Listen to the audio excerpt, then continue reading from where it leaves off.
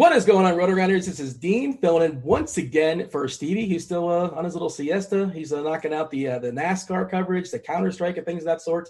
He'll be back soon enough, but I am filling in here at the morning grind once again.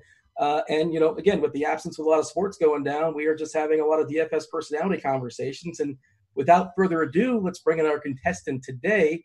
It's Ricky Sanders from DailyRoto. Ricky, what's going on, dude? Nothing. The same thing that's been going on every single day since this started. I'm sitting behind my computer talking to other DFS friends. Yeah. Hey, you mentioned that, and it's funny because I've done like 4 or 5 60s already, and you're the first person I don't really know. Like, I'm aware of your existence. I know you from Twitter. I've slipped in your DMs probably once or twice, casual conversation strictly. But I don't know a lot about you outside of for a little pre-show preparation. I did like a deep dive in your Twitter, but I'm happy to learn about you. Yeah, you're probably the only one, but I'm happy to be here. How is quarantine life? I know a lot of your tweets were quarantine related, so we're holding up all right. I think you're in the Chicago area. Is that correct? I am in the Chicago area, and there has been a little bit of excitement in the fact that I live in an apartment building and my brother just moved in this week. So at least there's been something different. But otherwise, I mean, I'm sure a bunch of the DFS peoples have had the same experience that I work from home as is. So of the people who have been affected, mine has been minor compared to others. So I kind of feel for others. But for me, my routine really hasn't changed too much other than you can't see too many friends in person. Except for the fact that now you're like a KBO expert. Okay, so from that perspective, yes. If you would have told me a year ago that I would ever turn on a KBO game, let alone be playing daily fantasy hardcore every day, I would not have believed you. And now I can tell you half the names in the league. So that has been a shocking turn of events. That's the M. Night Shyamalan, of my life. To be fair, you can just say 4 names and you got half the league covered, I suppose. You could do it that way. So I'm curious, are you waking up at 4:30, 5 o'clock? Are you staying all the way up until? How does that affect your schedule as far as making KBO lineups? Because I know you're making KBO lineups because I saw you banked $50K the other night. Congratulations on that. Yes, thank you. And I've always been more tilted towards the single entry and 3 max and those sort of things. For football, I have picked up the MME and, occasional baseball nights. If I feel like it, I will do it. But for KBO, I don't want to wake up. For me, at Central Time, most of these games start at 4:30 in the morning. Mm-hmm. I'm not doing mass multi-entry. So I've been waking up about a half hour before games just to make sure the guys in my single entry and, 3 max are still in the lineup.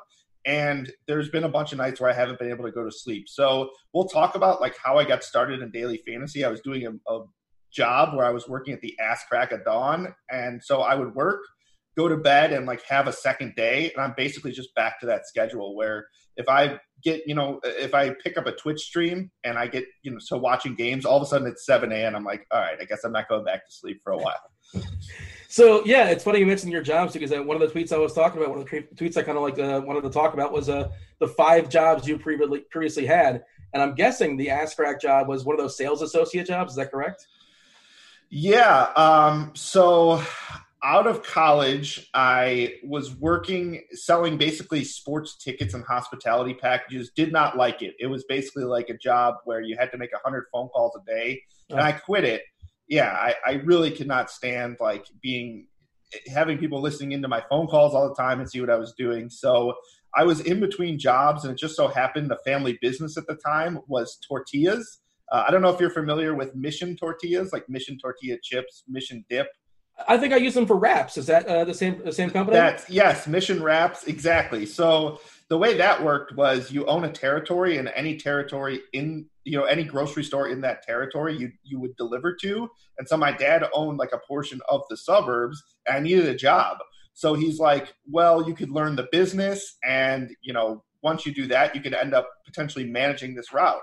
So I decided after, doing phone calls that I was going to deliver Mission tortillas at 4:30 in the morning, become a delivery driver, learn how that worked so I could be, the business guy behind it. And as I was doing that, I realized it was boring as hell also. So I started to turn on SiriusXM Fantasy at 5 in the morning and just listen to it throughout. And it just so happened probably a year into it. I don't know if you remember the show Going 9 Baseball. I didn't have a Sirius until not too recently, but I was thinking like Fantistics was like an early Sirius show. But go ahead. Yes, I used to listen to that too if I ever had to be up on a Sunday. But it was like Dan Strafford, Joe Pisapia. It was like their first show Okay. on Sirius, and they one Saturday morning said they were looking for writers, and I'm like, you know what? Like, I've been listening to this forever. I've always thought I could do it. Like, I'm going to give it a shot. And I sent my resume. I was a sport management major in college, and just so happened they said, okay, you're going to do an NL only segment, every week. And that was how I got started. And it kind of just went from there. Strangely enough, during my tortilla route, which by the way became of nothing, my dad ended up selling it. Well, there you go. But I'm glad they're still making them, though. They're pretty good. I buy the Mission every once in a while. I'm a sucker for the wraps. Yeah, well, I had a bad manager during that time. There was like a regional manager who would go to your stores and like see how you've done and would always bitch about us. So like I left a bad taste in my mouth. So I'll try and buy other things but Mission, but they're really good, to be fair. Well, let's walk it back for a minute. Growing up, you grew up in Chicago as well, or did you grow up in Indiana? No, the suburbs of Chicago. Okay, so born and raised, basically. You went to Indiana College, is that correct? I mean, I was on your. I was stalking you on the internet today. I wanted to fully prepare for this conversation. Yes. Why Indiana? Why are we going to Indiana?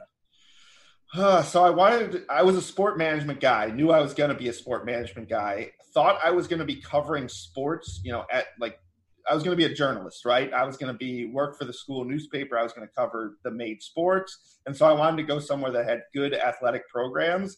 And basically the good athletic programs across the nation that had great journalism schools, I got rejected. So it was Indiana by default.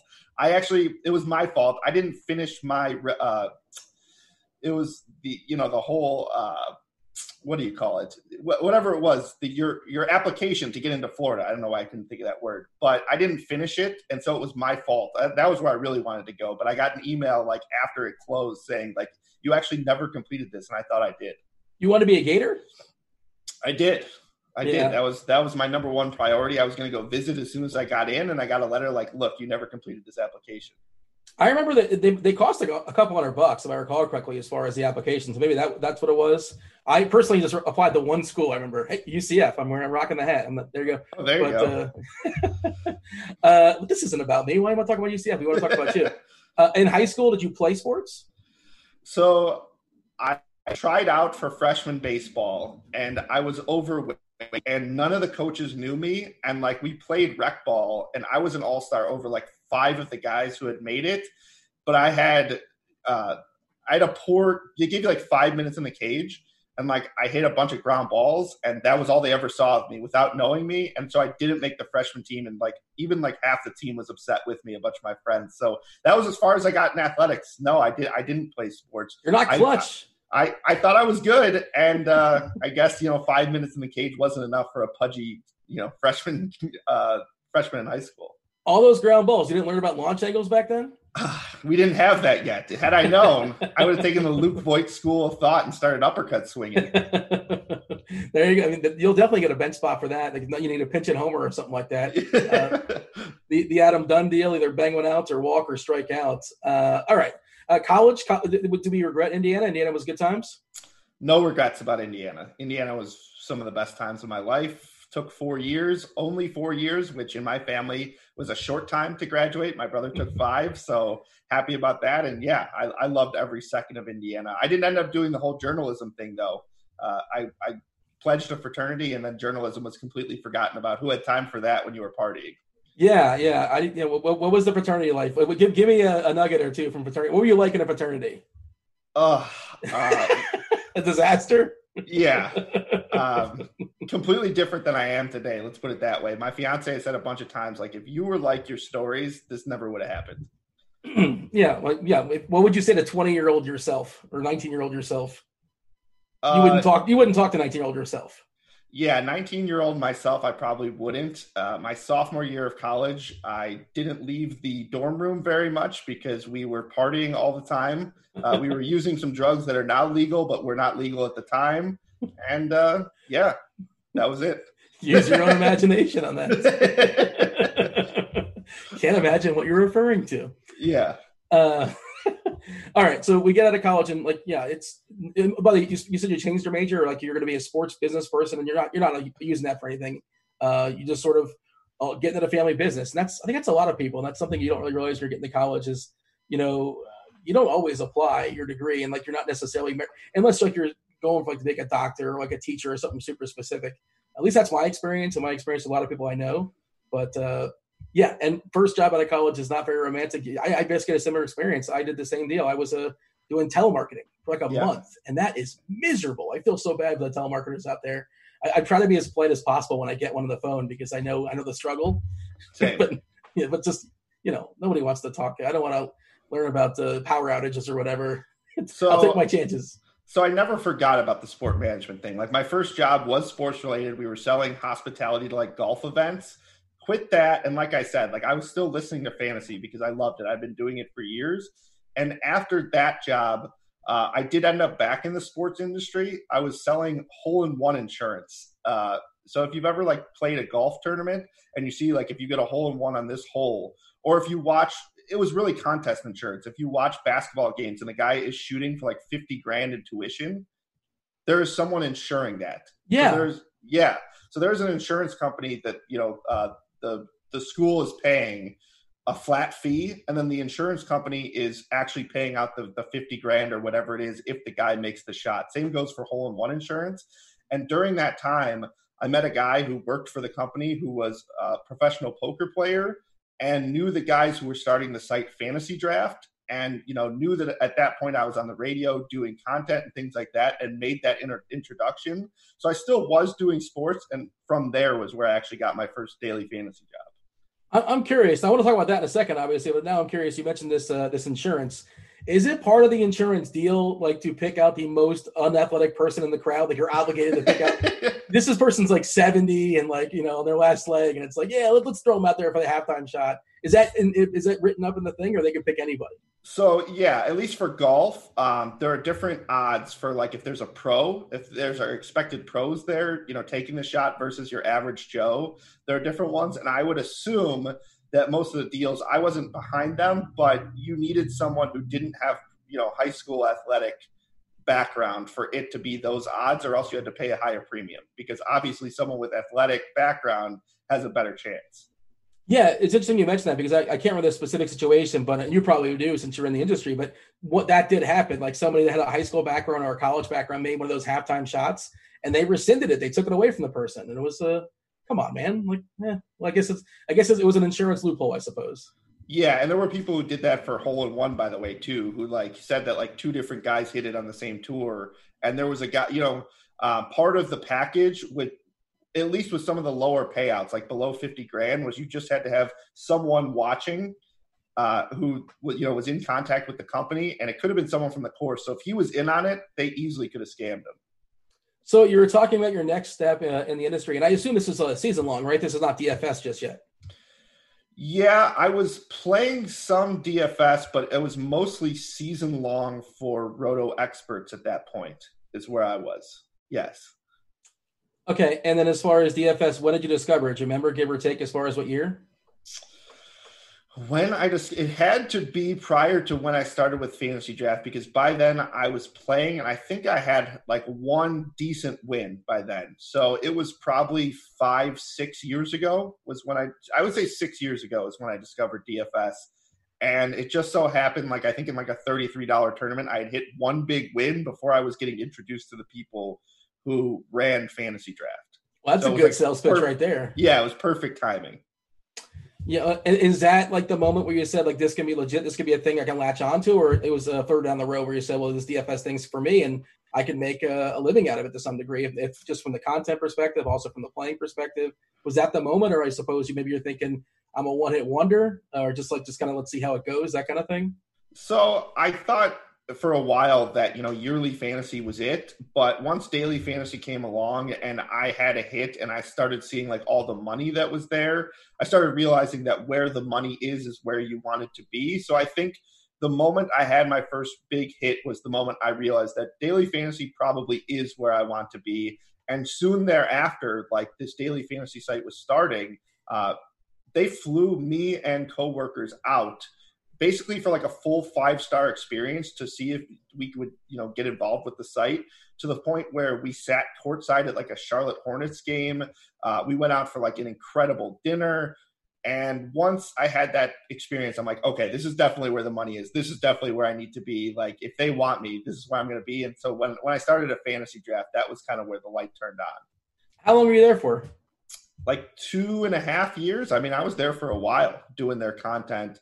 I did videos with London Fletcher for a while. I did videos with some of their other athletes. It was an incredible experience to go from selling hole-in-one insurance to, recording videos with Hall of Fame football players.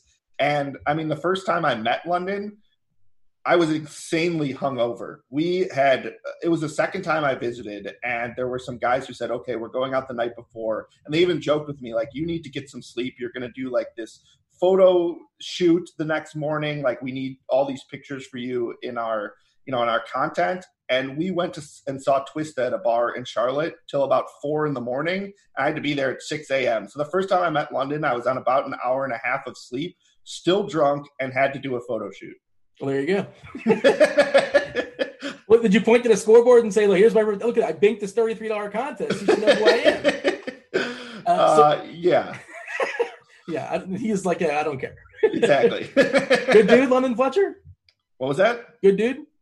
Oh, really good dude. I mean, he was one of the nicest people ever, and he had no reason to be nice to me, especially with like how I came in there smelling and looking and stuff. From the first, I made an awful first impression, and he was still insanely nice. So how do you, I'm curious, and obviously going forward as well too, it gets trickier and trickier. And like the more and more you play, I would imagine you're increasing your buy-ins, like the more successful you're getting. The balance of putting out content and making lineups, and how do you juggle that? So for me these days, like I don't create my lineups until I've fully done the research for content. So they kind of go hand in hand now, especially if you're not doing like MME, you could really revert back to your work and as the industry perspective changes over the course of the day and you get the feeling like people are going to be on this guy or that guy, you can just revert back to like, look, this is what I found in my research. I'm going to trust it. So I found that content actually helps me. And on days that like I have days off and I play daily fantasy, I don't feel as prepared. Yeah, I noticed that too. Like the days where I'm concentrating more as far as content, or like I'm more locked in, I tend to do better as well. And yeah. I guess also depends upon when you're delivering that content. If you're delivering that content in the afternoon as opposed to delivering it all the way up to lock time, that makes it really tricky as well too. And I guess at DR, most of your work is done within a couple hours of lock. So football and basketball, there's work to be done before lock, right? Because there's inactives. We have to adjust the projections. And basketball is the big one where the projections have to be adjusted every 3 seconds. It's gotten to the point where like I won't play more than one lineup on days that I'm adjusting the projections at the back end for DailyRoto because I don't want my play to suffer. And like I would be doing a disservice if I didn't go to the projections and make that adjustment before I did mine. So you just don't want to lose a ton of money doing the right thing for the company because, you got to put precedent for that over yourself. When you met your fiance or anybody, any walk of life, when somebody says like, what do you do? What do you do for a living? How do you answer that question? I've had a variety, and it kind of depends on like the feel I'm getting from the person. Yeah. I'm either a sports writer or a fantasy sports writer, and then if they ask a follow-up, I go into it. Usually sports writer with like someone who absolutely does not understand. Oh, who do you write for? Well, and then that's a whole thing. Yeah, you got to kind of feel them out. Exactly. And then I got to explain like, look, I've got in my living room this like recording studio. It's a whole thing. It's hard to make them understand. Wait, so you gamble for a living? You're a gambler? Well, I mean, skill. It's a game of skill. It's a whole conversation. I usually start with, have you ever seen commercials for FanDuel or DraftKings? That's usually my lead in for that. Yes, that's my exact lead in almost 95% of the time, I would say.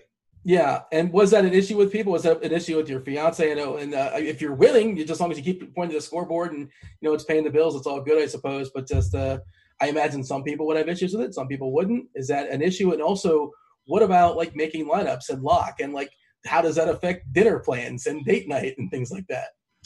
So, yeah, we have to specify certain nights where I'm either not going to look at my phone or not make lineups. And they're very rare. My fiance is very understanding. But like if her family's in town and I'm looking at my phone, like I'm not going to have a good time.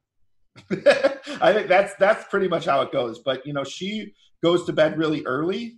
So for KBO, it's kind of been perfect that I can make the lineups like late after she goes to bed.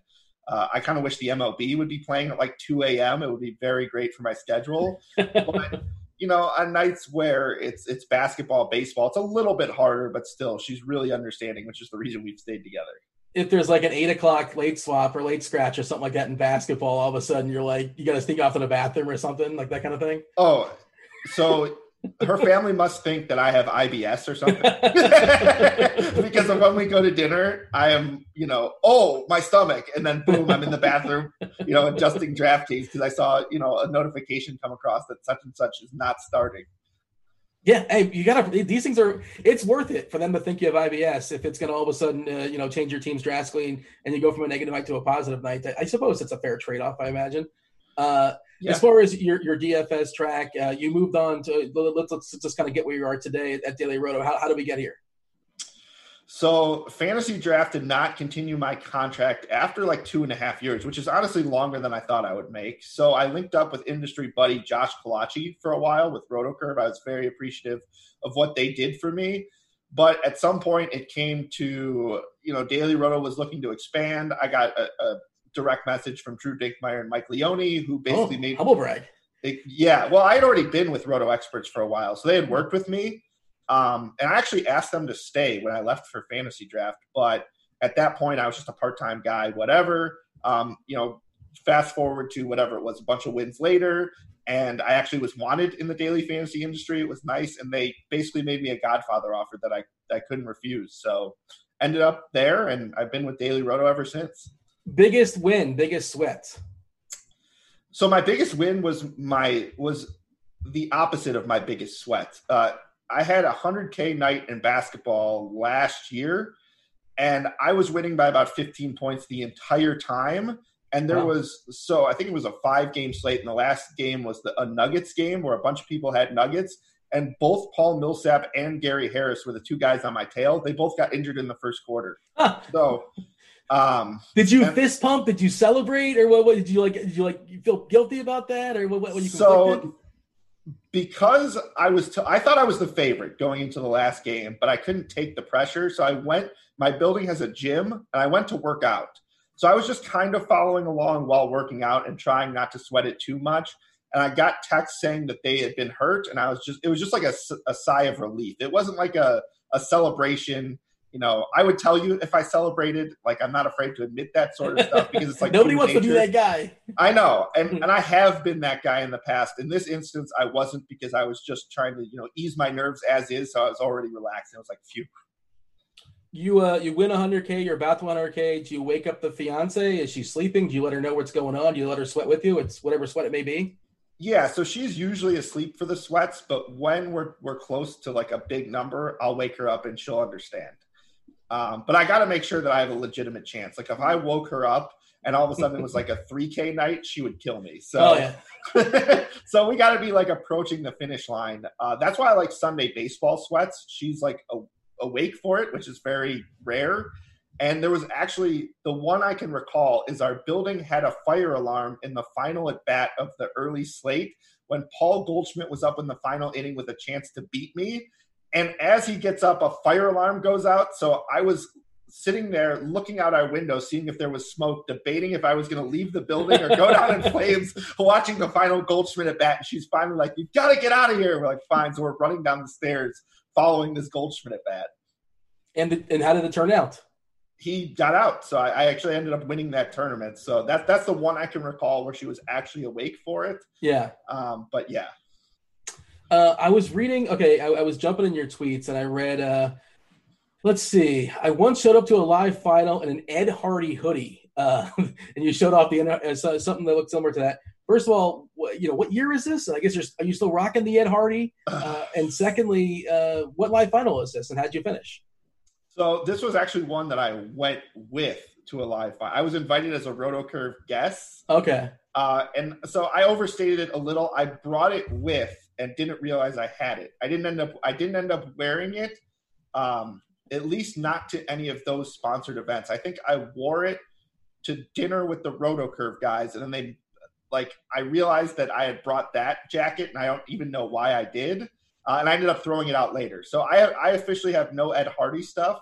My mom worked at Nordstrom throughout the course of my college career, so she would always buy it for me, and I would always tell her, like, I actually hate this. But the Ed Hardy stuff would keep coming, and I'm like not someone who likes to shop for myself. So if it's in my closet, like, I'm wearing it. I thought fraternity guys are supposed to like Ed Hardy. Is that not a thing? And the Venn diagram does not exist?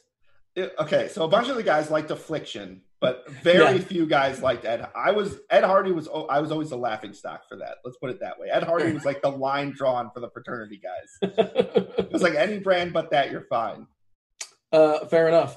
I wasn't aware. I always thought of them as kind of a similar thing, but I guess I'm wrong. They're two different factions. Yeah, so like Ed Hardy's, like some of them are like ridiculous, over the top. Affliction just has like crosses, and they're like things you would see like worn in like the Jersey Shore.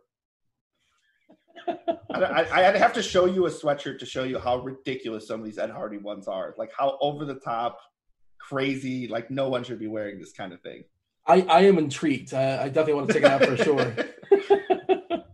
Let's see. I have a lot of other. Well, you mentioned working out. Let's get to this. Let's the Peloton. It's you're rocking the Peloton apparently. Is that during quarantine? Are you one of the few people that's actually getting in better shape during quarantine?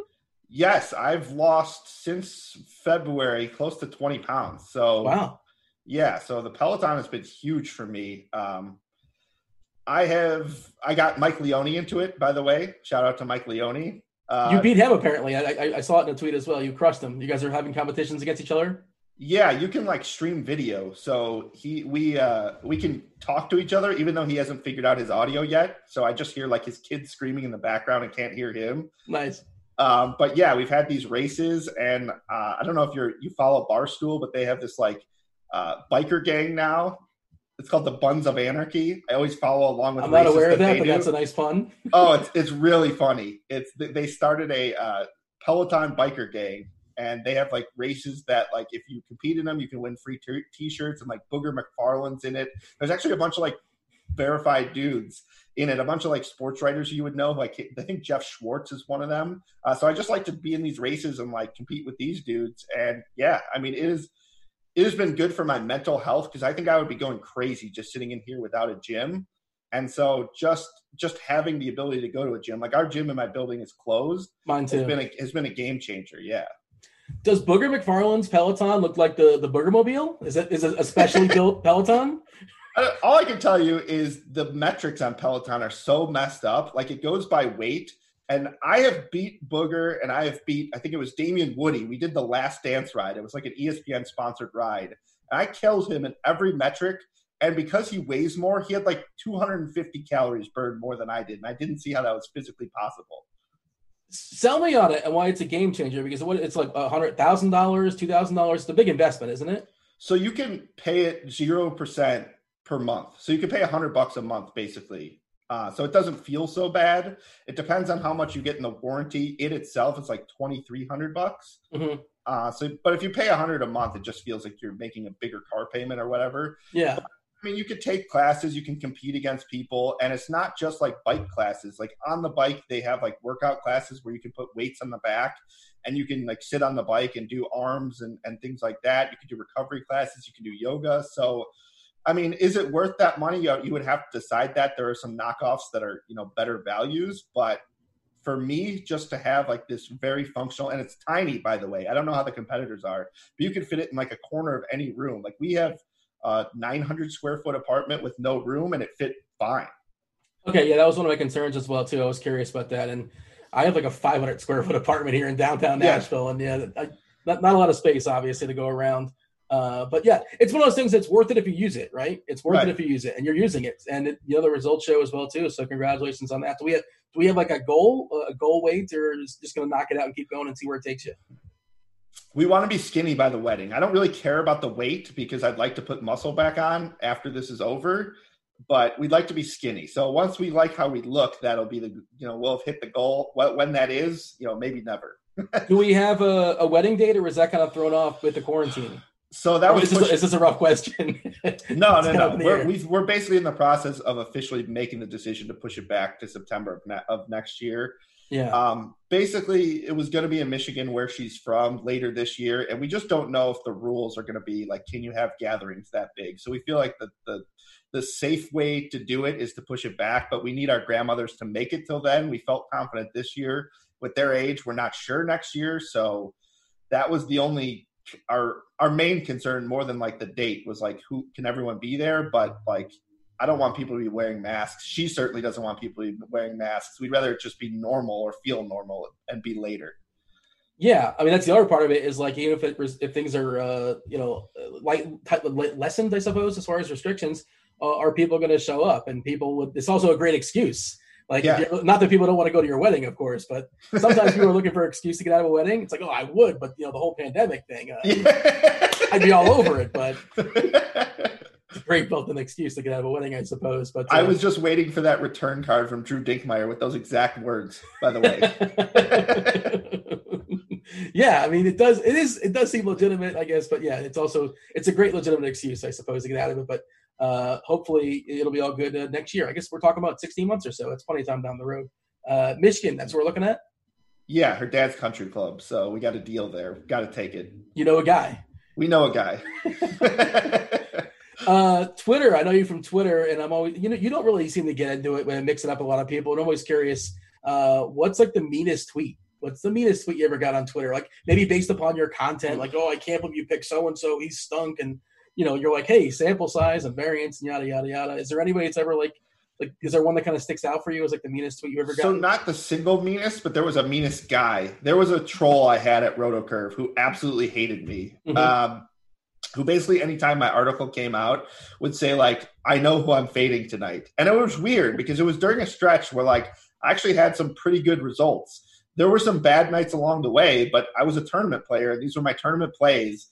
And so, sure, maybe it failed, 4 nights out of 5, and then I had a big night. And he would only comment on like the fact that like, even though I was up a ton for the week, it was like the other nights, when my article would come out, he'd be like, I know who my fades are tonight. Like, this guy sucks. Why do you have him employed? And like every time my article came out, probably 30 tweets in a month, with my articles, he would always be tweeting at me. So I would look at my mentions, and as soon as he tweeted, I'd be like, oh, RotoCurve must have released my article because I know this guy says I suck today. I notice from my whenever people come at you like that, is just, I always say, okay, is this me or is this everybody? And I always look at, let's see their last 10 tweets or their last 20 tweets. Right. And 9 times out of 10, it's like it's consistently, okay, this person just goes at everybody, which that makes you feel a little better. It's like, okay. Not this guy. This guy was just for me, by the way. Just isolated. Yeah. He was the exception to the rule. That's amazing. Hey, you're only as good as your last at-bat. You're only as good as your last article. And if you put up one bad article, all of a sudden, you're the worst, I suppose.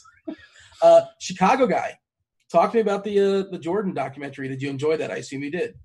Yeah, I mean, I was a little kid when this happened. In 1998, I was 10 years old. So, like, I remember where I was when he hit that shot against Brian Russell. I don't remember any of the other context. So this was kind of like living the glory days for me that I, like, knew happened but didn't really know the details. So for me, it was the best, 10 hours of TV that I've watched all quarantine with all the context of the Rodman thing in Vegas. I didn't know all the Michael Jordan, like, spite things that he got into. I didn't know. I remember Jerry Krause, like my dad, speaking ill of him. I didn't remember all the context with him. So it was really informative and entertaining at the same time.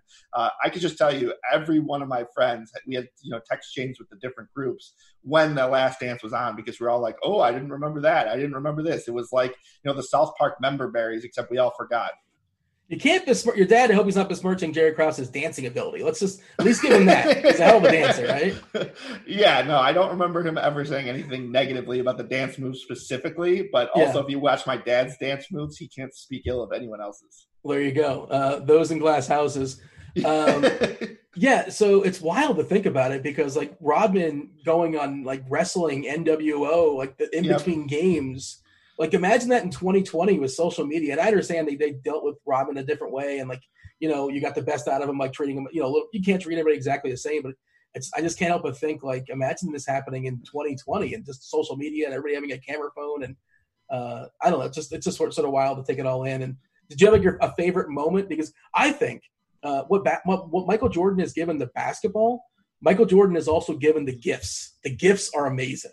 Yes, the social media was probably better than the show.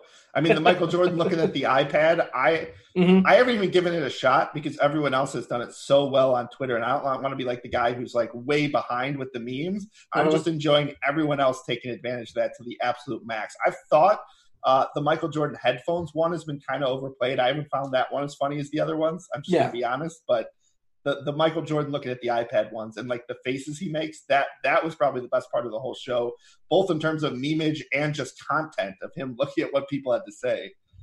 Yeah, when Gary Payton was talking about locking up Michael Jordan, that was my favorite part. And I mean, again, I want Netflix to do a show of just Jordan watching stuff, just reacting his own, like Jordan doing his own reaction channel. I'm in on that. Like that Viceland show where what's his name, the rapper, watches Ancient Aliens. Just give Jordan a show where he just watches things. Do you know what I'm talking about? Is that Action Jackson or he's got a cooking Action show? Bronson. Action Bronson. That's is that the guy? Okay, yeah, I know he does cooking. He has more than one show on Vice. I'm not sure. I just watched that whole wrestling series. I got to Beyond the Mat. No, not Beyond the Mat. What's it called? The Dark Side of the Ring. Yes, I actually have watched that. A bunch of those. Those have been really sad, good. Very sad, but like well done.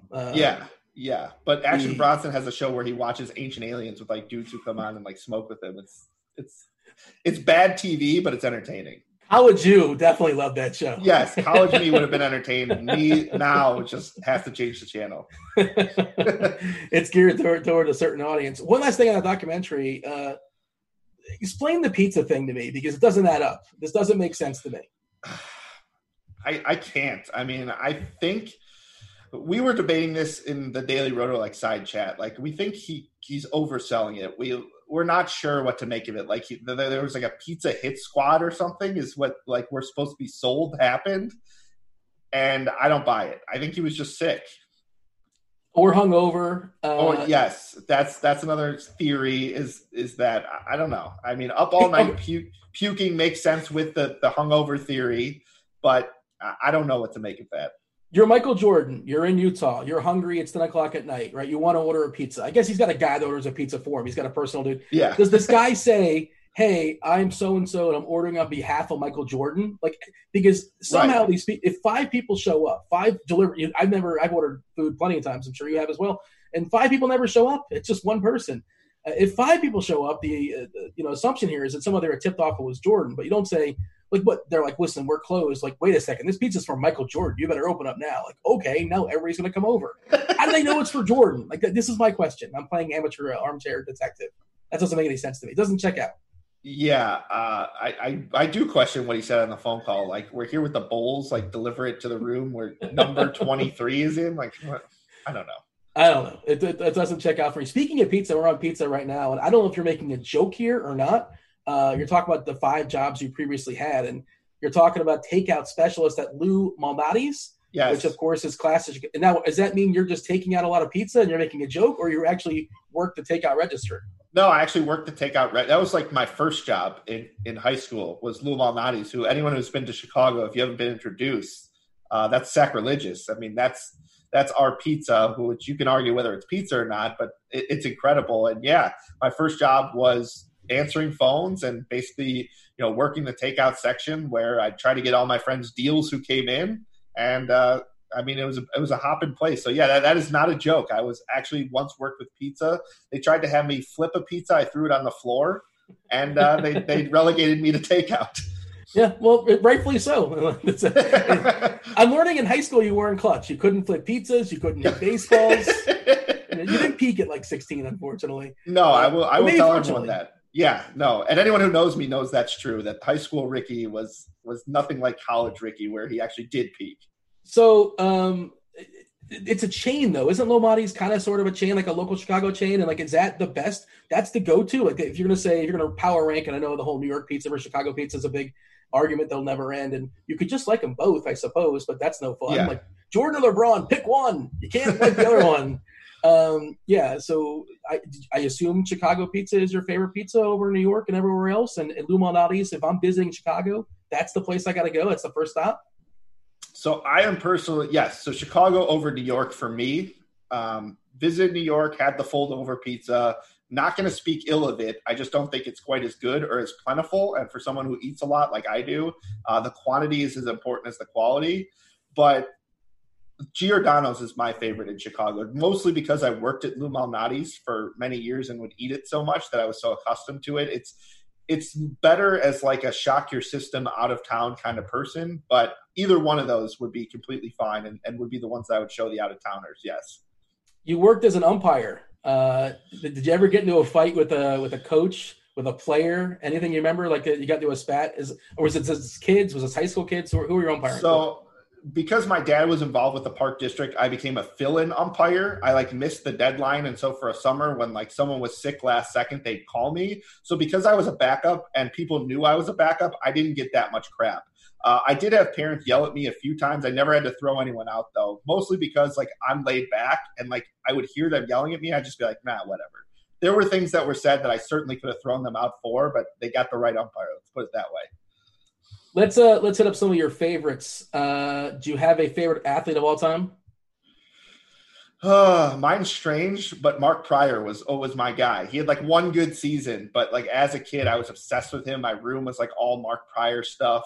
I had Mark Pryor cards, multiple Mark Pryor jerseys, and I loved that 2003 Cubs team that I still think was the best team. Hey, one of my favorite teams of all time, the 2003 Marlins. Yeah. Could you forgive the whole Bartman thing? It was, first of all, Moises Alou completely overreacted. He escalated that whole situation. Can we talk about this first? I didn't realize this, but yeah, let's have it out because I was a Marlins fan. I was watching the game live with my Marlins friends, and I'm like, I remember watching Alou throwing his glove and throwing a little bit a fit, in the crowd's what do you just relax, man? You're up what was it 3-0, 4-0, whatever it was at the time, and you need 5 more outs or 6 more outs, whatever it was.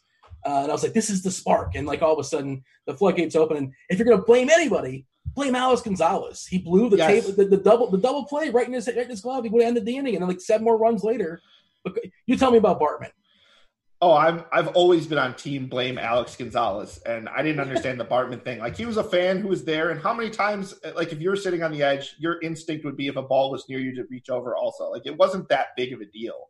I don't think I was always anti, he got run out of town. If I recall, he moved to Florida. He had to go by an alias for a while. He never spoke about it to my knowledge. He's so scarred by it. And there was even a Forgiving Bartman documentary, the 30 for 30. He wasn't on that. But yeah, I think it's ruined his life. Yeah, that was insane. That was a bad look from Cubs fans and Chicago fans in general. That was a bad look. St. Louis fans would never do that because that's the best fans in the world. That's my understanding are in St. Louis.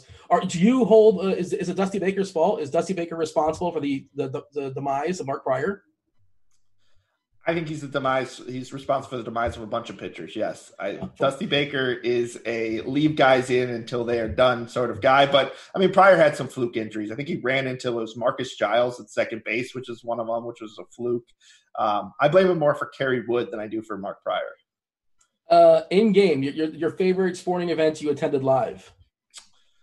So this is weird saying this is an Indiana fan, but the most momentous game I went to was my dad went to Illinois, and we went to that Illinois-North Carolina championship. I think it was 2004 when it was Darren Williams, James Augustine, I think was on that team against Raymond Felton, Sean May, Rashad McCants, Marvin Williams. And we sat 7th row in a championship with the Illinois fan section. That was the most memorable sports memory I have. Otherwise, it's been a bunch. I went to a Blackhawks championship game, but I'm just not fully appreciative of hockey being a baseball, basketball, football guy. So I think it was that championship, but I don't really have too many, memories of going to games that I will never forget. You mentioned food, maybe a favorite food, and I found this kind of interesting as well too. Yourself and your fiance, you've been to 40 different restaurants that were featured on diners, drive-ins, and dives. You're calling it your 40th anniversary. Yeah, I'm sure you'll get away with that. But are they that close? Are you making trips around the country to hit them all up? You're kind of mapping this out. I imagine they're all over the country. I don't know.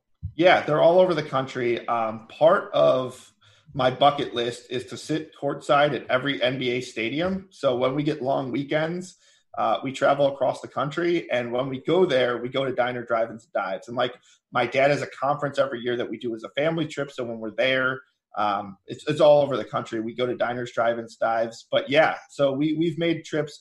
We sat we did New Orleans, we've done Indiana, we've done Milwaukee, we've done a bunch. We're at like 7 or 8 right now. I don't want to waste your time listing all of them. But is there one that just kind of stands out for you? Is one that you can put your stamp of approval on, or one that Guy Fieri just sent an off day and he's like, you know what, maybe he steers us in the wrong direction. He's basically legit every time. Okay, so there's one in Boston called Cafe Polonia, which is like a Polish place. Pierogies.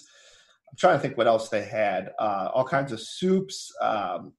That was incredible. I mean, I'm not really accustomed to like Polish food. They had, potato pancakes as well. And the food there, I keep saying, like, blew me away. Not having that genre before. If you're ever there and you haven't tried pierogies, at least, like really authentic ones. I think it's like South Boston, Cafe Polonia.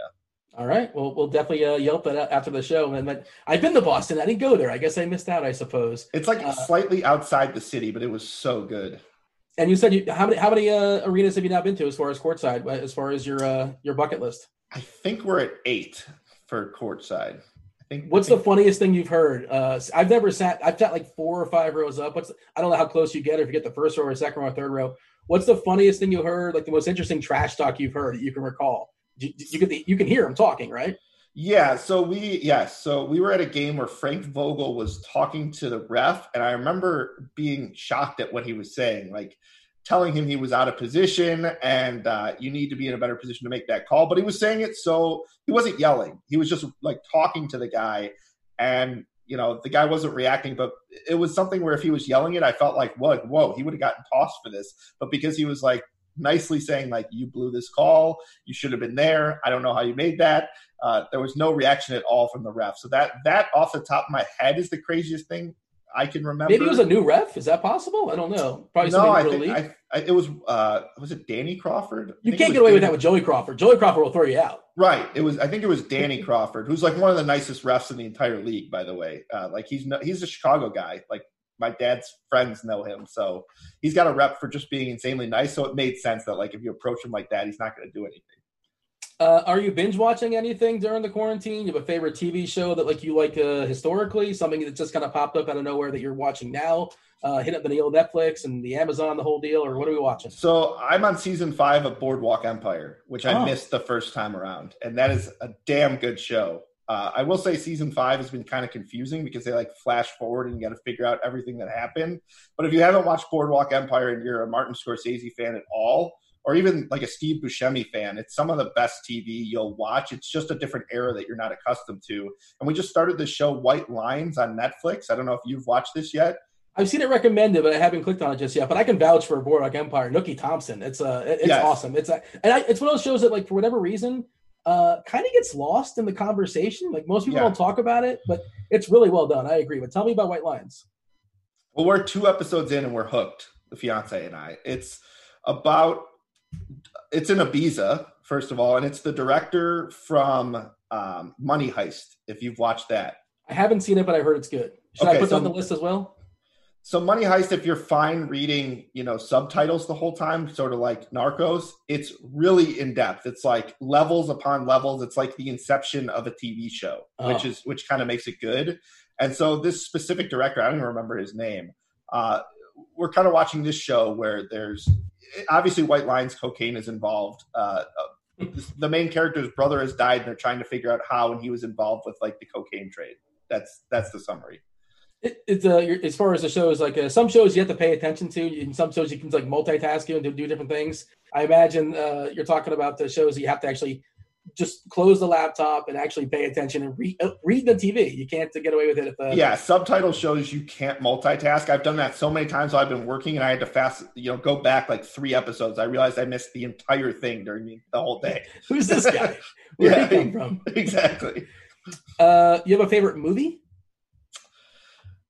Favorite movie. Mine has always been basketball. I'm a like stupid humor kind of guy. And I know that's like an out there pick. Like I feel like Happy Gilmore, even in that genre, is probably more the go-to. But in terms of like good movies, I love Django, by the way. I will watch that anytime it's on. It was Goodfellas for a while, but I feel like that's too cliche to say like Goodfellas or Scarface or something like that. I like mob movies and I like stupid humor. So anything that fits that bill, you can consider my favorite. That checks out with a tweet you had.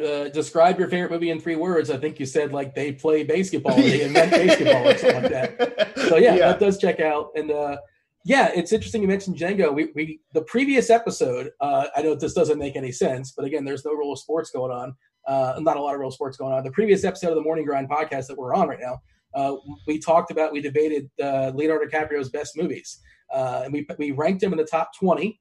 And coming soon to a Twitter near you, we're going to have some polls out there. And Django is probably my favorite too. And it's not like mine necessarily was consensus. It was me and multiple people, kind of having the conversation. But I don't know if that's a Leo movie per se. It's more of a Jamie Foxx movie, more of a Tarantino movie. But I love Django too. I think it's an amazing movie as well. Can I just say, the one thing I didn't like about that movie is the Rick Ross song in the middle of it. I just didn't feel like it fit the genre. Tarantino is usually really good with his music, but that's fair. It's a fair criticism. It didn't make sense, is what you're saying. Yeah. I mean, like, I like rap songs in movies when they fit. I just didn't feel like a movie from that era should have been there. That was the only thing that drives me crazy about that movie. You like, speaking of songs, speaking of music, you like reggae. Yes. On reggae. I am completely like indifferent to it. I know nothing. I mean, I'll hear it. I'm like, okay, that's fine.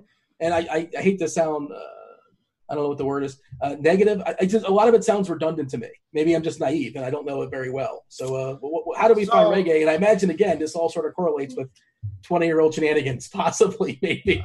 So that's where it started, no question. But like 311 was a band that I had always liked, who had they were mainstream rock, but they had their reggae undertones, and that kind of got me into, in college, some other reggae bands.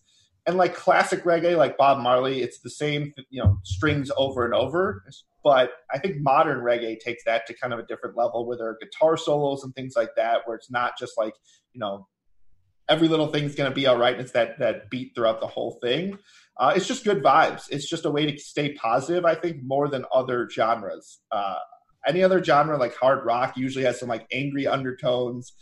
I mean, there's like whiny rock, which has some sad undertones, and reggae is just almost always happy. So as someone who likes to stay happy, just having that sort of music, it does my mental health well. And I will say there's a reggae bar in Chicago that if you ever come visit, I will take you there. And I think that will change your mind single-handedly. It's my favorite place on earth. I'm open-minded to it. I don't dislike it. It's just not something I listen to. Like, it's not something I fire up. But if I wander into it, it's like, yeah, this is good. I'm fine with this. Yeah, you're taking me back with 311. Omaha, Grassroots, Essay, yes. Nick Hexum. I was all into that stuff back in the day. I don't know if their new stuff is going on. I imagine there's still a thing. I think there's still a thing, and their new album is very good, by the way. Good all feeling. Right. Try that song out. All right, we'll check it out. You wrote content for Survivor. I love Survivor. Survivor is great.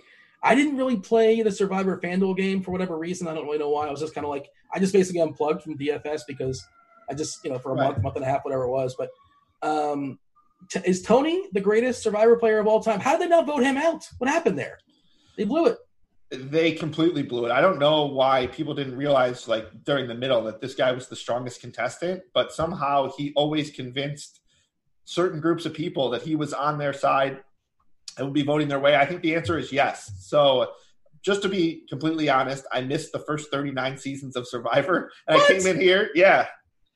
Although I did have my friend fill me in about, like, the backstories of a bunch of these guys. If I was writing daily fantasy, I wanted to at least have an idea. But the way Tony got through this season, I don't understand. Like, if you remember early in the season, Yule tried to be sneaky, and boom, they voted him out. And Tony did that every episode, and people would talk about, like, I know Tony's being sneaky, and for some reason he wasn't on the radar. So just that fact alone, just how good he was socially, kind of makes me jealous. I wish I could talk to people like that and get them on my side, especially the guy who used to troll me. He would have voted to give you a couple $1,000,000 for sure. But yeah, I think, do you have any interest now in going back and watch all the previous? There's so much content there, and I imagine you can find it on some platform, maybe CBS.com. I don't know. You probably can watch the previous 39 seasons somewhere. Which I'm not a big reality show guy, but I just like the whole concept, and I think it's a really clever sort of all the gamesmanship and just the different ways it can go. I think it's a fun watch. Yeah, I definitely have interest in watching future seasons if there are, and maybe a season or two of the winner that I liked. I don't know if I would go back and watch 40 seasons of Survivor when there's so much other stuff. Yeah. It's a big commitment. You can just sort of pick and choose, I suppose, your favorite seasons. If you weren't working in DFS today or in the sports world, what do you think you'd be doing? I think I would be in the restaurant business.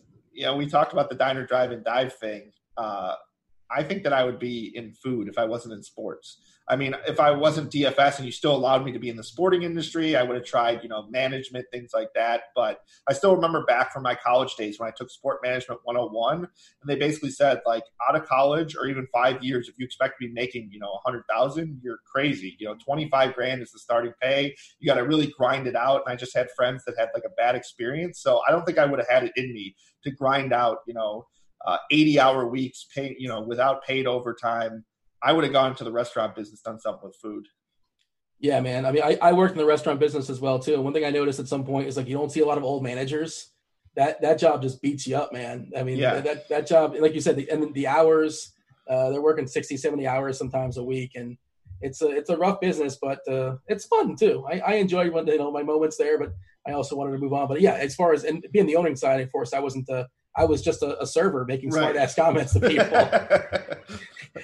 I would bet. I mean, of course, I got to stay on brand.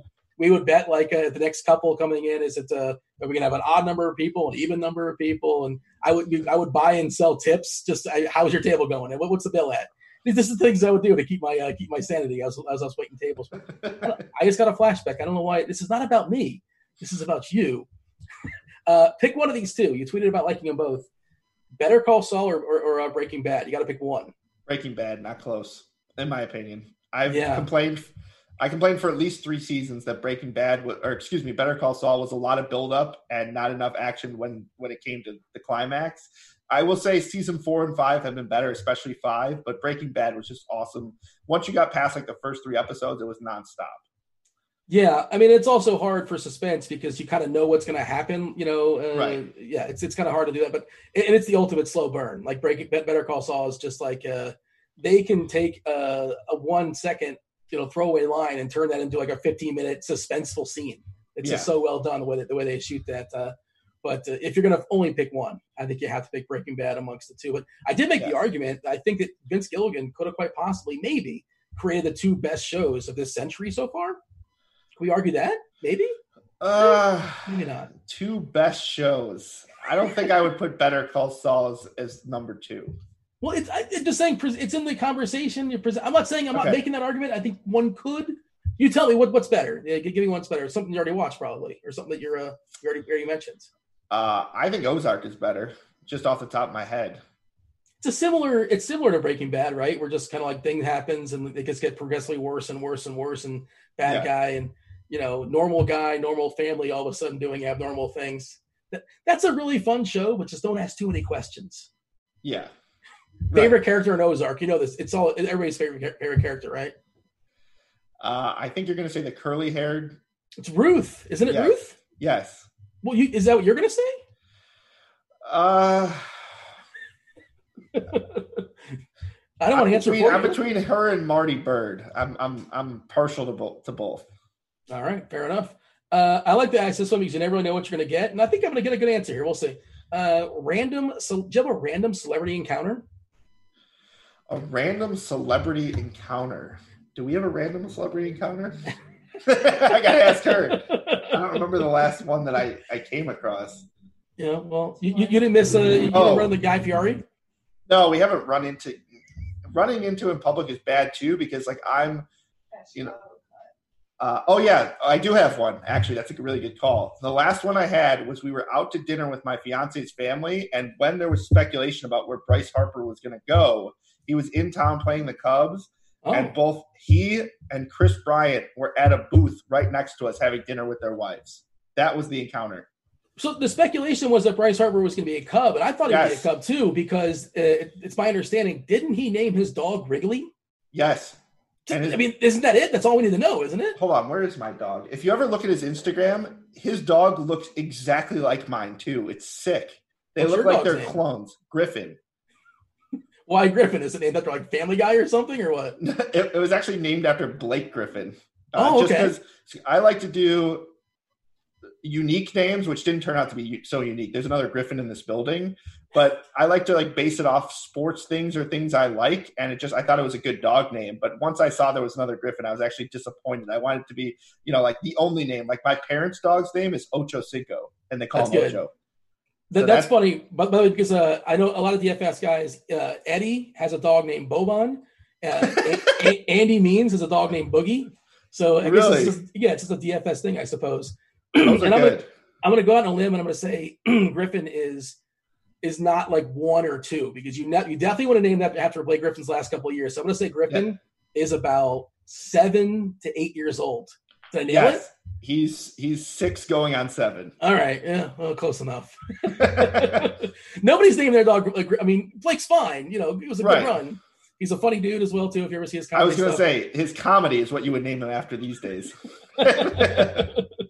But, nobody's naming their dog Griffin anymore. How is that what you're getting out? You're walking the dog. Is that a process there? Is that a whole ordeal in the apartment in these current times? No, not an ordeal at all. We have a dog park like a block away from us. So it's a really nice way to like just clear my head. And even if I only have like 10 minutes before I got like to get back to work, I could just walk out there. I've kept you long enough, Ricky. I think we had about the hour or so. I appreciate you for your time. I want you tell the people where they can find you on the Twitter machine, what you're doing out there in the DFS space, and anything else you want to say. Feel free, fire away.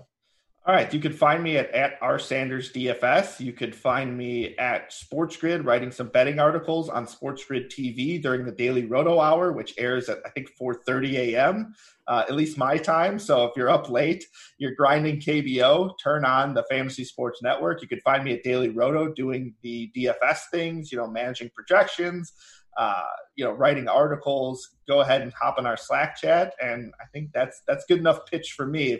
If you need me, you know where to find me at rssandersdfs. Much appreciated. Thank you for your time. Once again, that was Ricky Sanders from Daily Roto. You've listened to The Morning Grind. I'm Dean. We're out of here. Holler.